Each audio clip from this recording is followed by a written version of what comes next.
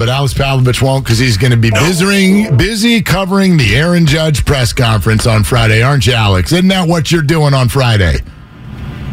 If there's an Aaron Judge press conference on Friday, I probably will not be there. Okay. Oh, why? What are you doing on Friday? Not planning for that. So, yeah, no, it's I think we go back to where we were 2-3 years ago, where the winter meetings are kind of the big event. We're a month from that, so I'll just say I don't even know that his agent is in Las Vegas for the GM meetings right now. So it's going to be a while. Yeah, they're going to wait, right? They're going to wait and sort of let the landscape play out. But let's start with this. Alex Pavlovich, our Giants insider, with us here on Willard and Dibs.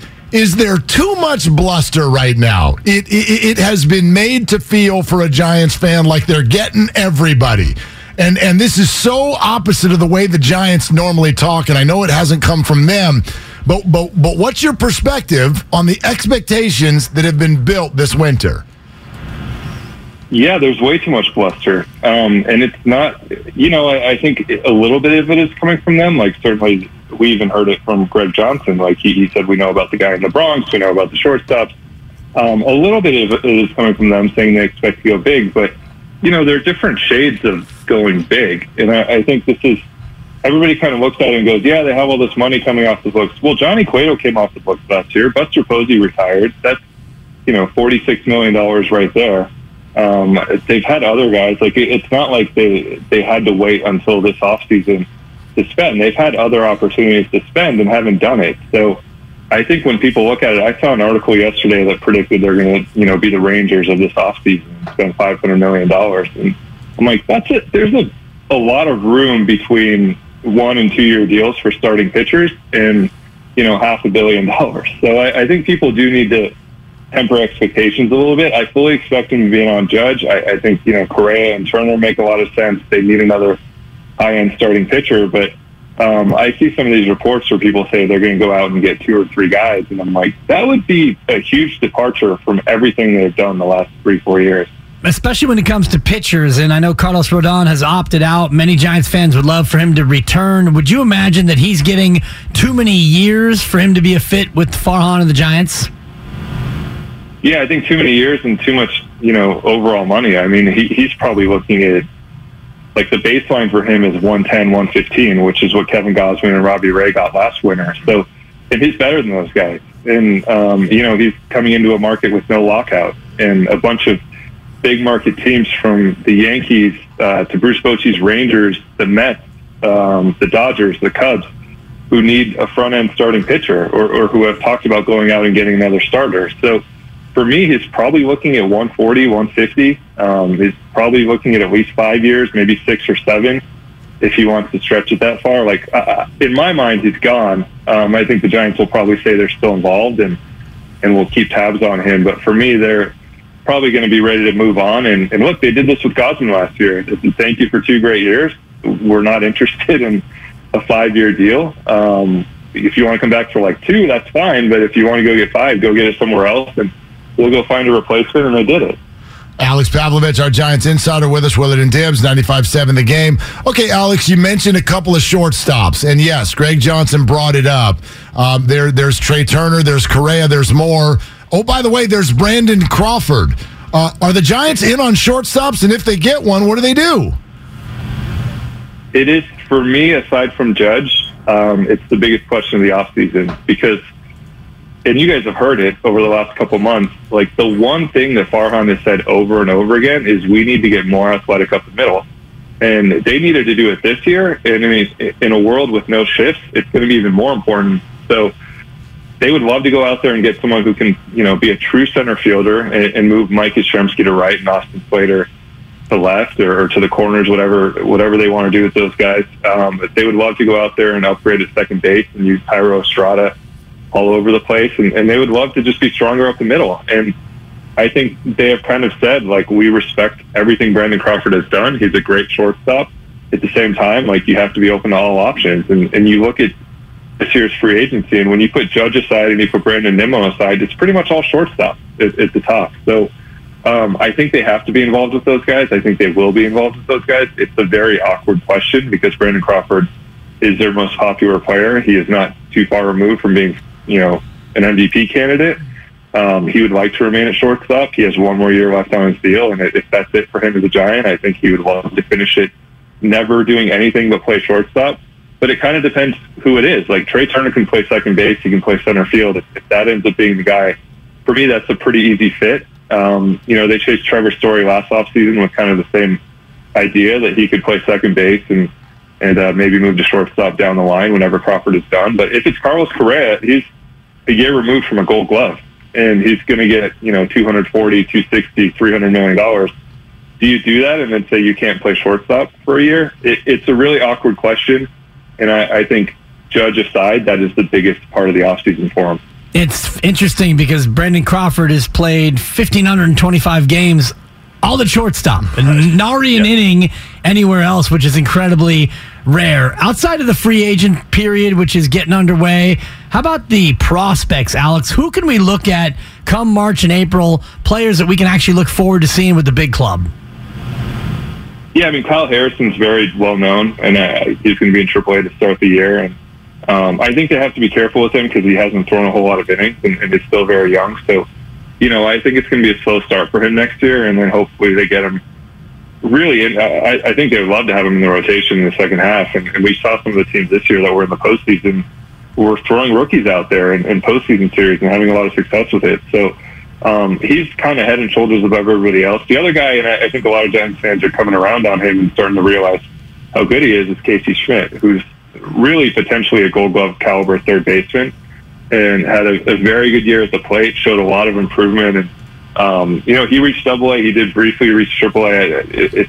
It's more like a AA situation for him right now, but he's not far away, and he's potentially an option in the second half. And, I would expect today or in the next, few hours, we'll learn something about Evan Longoria and what they want to do there. But no matter what they do at third, Schmidt is right now the long-term answer there. And, I've talked to scouts who say he's the best minor league third baseman defensively that they've seen since, Matt Chapman and Nolan Arenado. So, that's kind of what we're talking about here. And he is a guy who I think will come into spring training and have a lot of eyes on him. And there's going to be a lot of talk about, how soon is he going to be ready? Because they have a lot of guys who can play third, but aside from Longoria, those guys are a little bit miscast defensively. Alex, let's talk Judge, okay? The Willard and Dibbs excursion is happening tomorrow. We're calling it Judgment Day as free agency begins. We are doing our show live in Linden, California, because we want to do our part. We are sending a message to Aaron. If it takes us going out there to get him and bring him back to Third and King, we are willing to do that. Are we at the forefront, or are we totally stupid? Your thoughts? Well, I've heard there's a great Pizza Hut there, so I don't know where you guys are doing it, but that's one thing I've heard about Linden. I haven't been out there, but no, I think, look, it's going to be at least for the next month, like the focus of the offseason. I wrote a Judge story yesterday. I wrote a Judge story this morning. I talked to Brian Cashman yesterday about him. It is really front and center for him, and when I say, the way we started with it is this offseason being overblown a little bit, not in terms of Judge. He is exactly what they need. He is exactly what they need on the field, off the field. It's really a perfect fit, except for the fact that he is, this is like somebody coming in, this is like the Braves coming in and saying, hey, Buster Posey's from Georgia, let's pry him away from the Giants. That's what the Giants are trying to do here with Aaron Judge, who is the face of the franchise in New York. He is by far their best player and their most important player. Everything that he would do for the Giants, he does for them tenfold. He likely will be named captain if he goes back and kind of take over for Derek Jeter in that respect. So it's going to be fascinating. I think most people still think he's going back to New York, but you'll also find most people will say that if he doesn't go to New York, San Francisco is probably next in line. And so I think you guys have good reason to go to Linden. It might be a month early, but you can let me know how it is. All right, we're setting the table. Alex, you slyly just kind of threw that in there that you spoke to Brian Cashman yesterday. Did you come away with the sense that they think they can keep him? I think they are cautiously optimistic. I think, I think they feel like they're going to do everything in their power to bring him back. And but at the same time, free agency can get weird. We saw it last year with Freddie Freeman. You never know what happens when a guy gets into a meeting and if Aaron meets with with Farhan and Gabe Kapler and Buster Posey and whatever else they do in that meeting, and they start to think about coming home. So Brian Cashman has said over and over again, he's the priority. They would love to get it done quickly. They would love to he said yesterday, I'd love to wave a magic wand and have this be over and have Aaron Judge be in pinstripes forever. But, they did kind of screw this up a little bit a few months ago, and it was a very fair offer that they made, but I don't think they saw this season coming from him, and they let him get to the open market, and you just never know when that happens. So I think they're cautiously optimistic, but they understand that, they're under a lot of pressure over the next month, and there's a lot that is out of their hands. And the fact that they publicized the offer that he turned down, I'm sure rankled him significantly. If you talk to Cashman again, let him know, we out here at Willard and Dibbs, we're going the extra mile. What are you doing, Cashman? Well, he has a lot to worry about right now. He's not even under contract. So, good point. It's kind of a weird time for him. But, yeah, I will say about the contract thing, I thought he actually had a great explanation of that, which is that he told Judge's agent like a week earlier that this is going to get out no matter what. That's just the reality of sports these days. It's going to be, 20 minutes before Ken Rosenthal or Jeff Passan or John Heyman or somebody, gets somebody to spill the beans. So I might as well just get it out there and we'll be honest about it. So I don't know that that's going to be a huge deal, but certainly, there's a big draw from San Francisco for other respects. So I think they probably understand that there's a little bit to be worried about as they head into free agency here, but yeah, that was how he felt. Alex, you said you expect some sort of Evan Longoria clarity today? Yeah, at least in terms of his option, it has to be decided by tomorrow. So we will talk to either Farhan or Pete this afternoon here at the GM meetings, and it's the National League's turn. So I don't know that they'll have an answer for us right away, but I think we will probably find out today at some point what they're planning to do there. They do, they have that $13 million option with a $5 million buyout that they have to decide on. Alex, we know that there are Woj bombs in the NBA. Ian Rappaport and Adam Schefter have the NFL. Have you prepped a name for when the Giants make a big signing this offseason for your tweets when you break that news? Yeah, the name's probably like, what did Jeff Passan say? Let me try to follow it up. There you go. There you go. Pavlovich's Passan retweets. How about that? Yeah, it's going to be a quote tweet of, oh my God, the Giants actually did it. And have you ever thought about a blog as a nod to Pavlov's dog, Pavlov's blog? You know what? I actually, years ago when I was just a little kid trying to figure out what to do and write sports, that was like always in the back of my head, and then went corporate. But I've had that thought before. I love it. There's Great a minds retweet. think alike. Yeah, it's Pavlovich's Pavlovichian response. That's what we're okay. That's what we're gonna go with. Alex, thanks you. Alex. Yeah, enjoy the meetings, and if you want to find out more about Linden, you call us. Okay. I will be in touch with you. I'd love to know more about Linden.